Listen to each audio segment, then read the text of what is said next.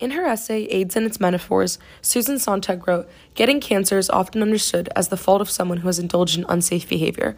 The alcoholic with cancer of the esophagus, the smoker with lung cancer. Punishment for living unhealthy lives.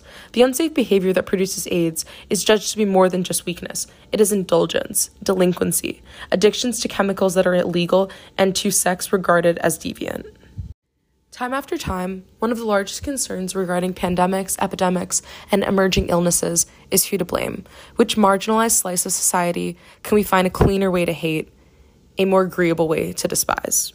In Image 1, we look at a gay pride parade in June of 1990 in New York, but rather this photo focuses on some hecklers on Fifth Avenue, holding signs that say "Sodomy kills," saying that gay stands for "Got AIDS yet," and generally just raining terror upon the community. AIDS has been one of the most paramount examples of connecting disease to hatred in America. This autoimmune disorder is fundamentally universal to everybody. Any person can get AIDS, any person can get HIV, but because at the beginning of this outbreak, it was primarily within the bathhouses of San Francisco and with homosexual men, a lot of the news media correlated homosexuality to getting AIDS. One quote that's emblematic of this hearsay is a quote by Susan Sontag saying, "Now AIDS obliges people to think of having sex as possibly having the direst consequences, suicide," page 72. During this period, homosexuality, or rather sexual orientation in general, was not about who you love, who you wish to be intimate with. It was about your health. AIDS was a debilitating, horrible disease, but the news media spun it in a way that was almost like people deserved it. For these homosexual men were invalidating the institution of marriage between a man and a woman, and because of that, they somehow consequently deserved to die over the span of years from a horrible autoimmune disease. It was politically unagreeable for evangelical Christians and the religious right to say that they hated gay people simply for existing. It's much cleaner to say that they hate a horrible, debilitating disease, and that gay people in engaging in deviant sexual activity were encouraging it. This painting also evokes many of the tensions of this disease. We look at the lettering, "Sodomy kills," and it's written in red, much like the blood that is used to communicate the disease between one person to another. Someone's holding up a skeleton, almost to represent the fact that people who are struck by AIDS over the course of years are diluted down to nothing. Their bodies become burned up by this disease. They cannot eat, they can't keep weight. They become a skeleton and a shell of the person that they once were.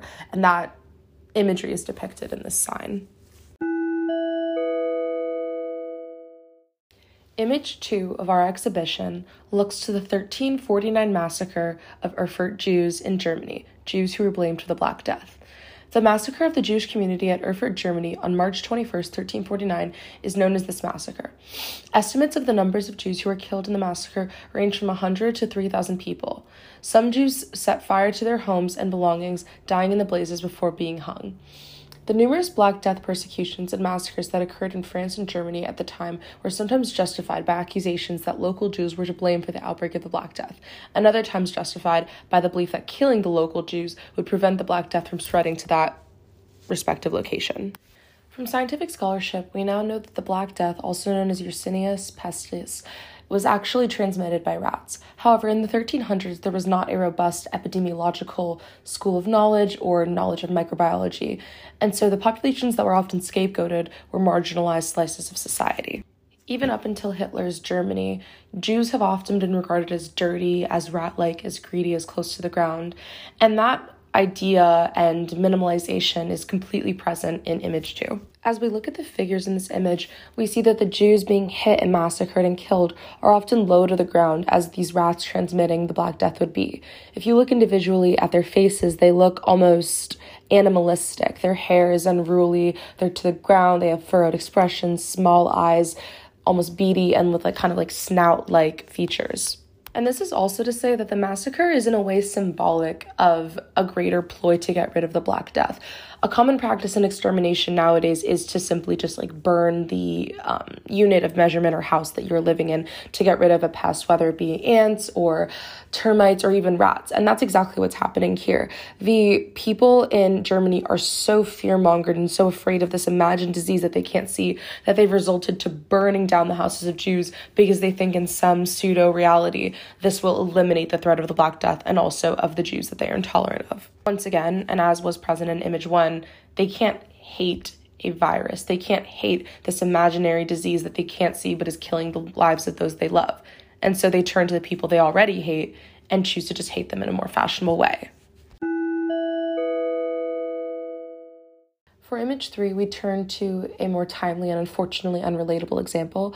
This image, illustrated by Arsha Gower, entitled COVID Anti-Asian Sentiment, depicts the large spawns of anti-Asian hate and intolerance that have resulted from the coronavirus pandemic. Though the exact beginnings of the coronavirus is unknown, many believe it to have originated in Wuhan, China, possibly at a lab, possibly out of nature, an emerging disease. It's really unknown. However, it is pretty clear from the scholarship that has amounted over the last year that this emergent novel coronavirus began in China. And since then, that beginning and that kind of finding of somebody to blame is something that the Republicans, especially Donald Trump during his presidency, clung to. Every single day for hours, sometimes days on end, Donald Trump would go up to his podium in his press conferences and refer to the coronavirus as the China virus, as the Kung flu, as the Chinese virus, and say all these things to put the blame of his own reaction to the coronavirus onto the Chinese people. Throughout the course of the pandemic, and especially in the beginning, large amounts of misinformation spread throughout the news media and in Facebook groups. People believed that you could get coronavirus from coming into contact with Chinese people, from buying products made in China, and this large, sort of infodemic came to such a point that many Chinatowns across America, as well as in other countries, became completely desolated, empty, and really economically starved because of this idea that China was so intricately related to the coronavirus that any Chinese interaction could result in you contracting the disease. Image 3 really illustrates this and kind of shows some popular talking points in Republican media and also about anti-Asian sentiment. So we see one that says you should be quarantined, Ebola, which is in reference to sometimes when Trump, to deflect blame from himself, would relate his own coronavirus response to Obama's Ebola response, or say that Obama or the Democrats had a much easier time with that because that was a more self-containing disease. We see China virus, which was one of the most popular names in which Trump referred to coronavirus as. You caused coronavirus was something that people would scream at Chinese people, completely unaffiliated to the Chinese government, often American-born Chinese immigrants. Get out of the country, which is a popular sentiment that was used in 2016 against Mexican people xenophobically for Trump's campaign, and that is being used here, and death to dog eaters. And this is really the one that we want to focus on for this exhibition because it kind of ties into our larger theme of promiscuity and rather deviant, unacceptable behavior.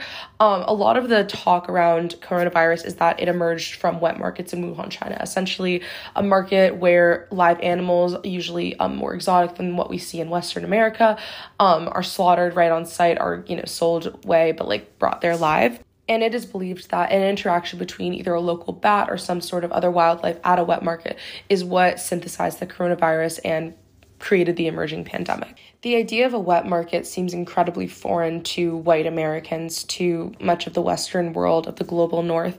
And this is one of the main things that the news media has kind of clung onto and demonized about China during this whole pandemic. There's been large narratives saying, well, if Chinese Americans, if China was more normal, quote unquote, if they were like white people, if they ate chicken and pork instead of ferret and, bat or something, this never would have happened. And obviously wet markets have existed for hundreds of years. And while maybe, the practices are sometimes not super clean or not FDA approved, they are not the sole reason why the coronavirus exists. And that is also to say that the wet market in Wuhan, China, that may or may not have caused this, has nothing to do with Trump's or America's coronavirus response. But America also hates looking in the mirror, as does Trump. And so a lot of times people would defer back to this idea that this is their fault, death to dog eaters, if they were normal, if they were white, if they weren't Chinese, if they were here, if they weren't different. This is all, obviously stemming from xenophobia. If they were less promiscuous with their eating choices, none of this would ever happen. And so they somehow, consequently, once again, deserve this hate and this disease. Our final image is a still from the 2011 thriller Contagion starring Gwyneth Paltrow. This movie covers the plot of a fictional respiratory disease, much like the coronavirus, that spans across all of America and essentially originates with Gwyneth Paltrow's character. She is patient zero. The plot is essentially that she was going back home to Minnesota with her family, but on the way engages in an adulterous relationship, spends the night at a casino with this man, and it is in that night that the emerging respiratory illness begins. This movie is maybe the most emblematic example of promiscuity and pandemic being intimately related, because this movie kind of exists on the precipice that if Gwyneth's character, if she had literally closed her legs, if she had gone home, if she had not invalidated her marriage, if she had not cheated, the entire world would have been spared from this monumental, extremely fatal disease. That she and her promiscuity and her adultering are the reason that millions of people died and that this entire virus emerged. And while this movie is fictional, this still kind of perfectly encapsulates the line between promiscuity and pandemic. Gwyneth is sitting at this table because she's engaging in an affair. She is missing her flight back home to her husband, who's dutifully looking after her child and, kind of acting out on her place as a mother. And instead, she's here transmitting the virus. She's blowing into this man's hands. Likely there's dice in his hands and he's gambling. But really what she's doing is transmitting this virus. She's blowing and exerting micro droplets of her own DNA into the air and kind of beginning this pandemic. And everything about this image is very sexual. The man is staring at her, but not staring at her from the guise of oh, you're, wishing me luck. Almost exerting his male gaze. He's staring at her side profile. She's looking down, kind of submitting to him. He has the power. His hands are out. Hers are kind of clasped back. Gwyneth's character is acting out and being promiscuous, and the kind of connotation to this image is that is what started all of this. It was her own deviant actions, inappropriate sexual behavior that began this global pandemic.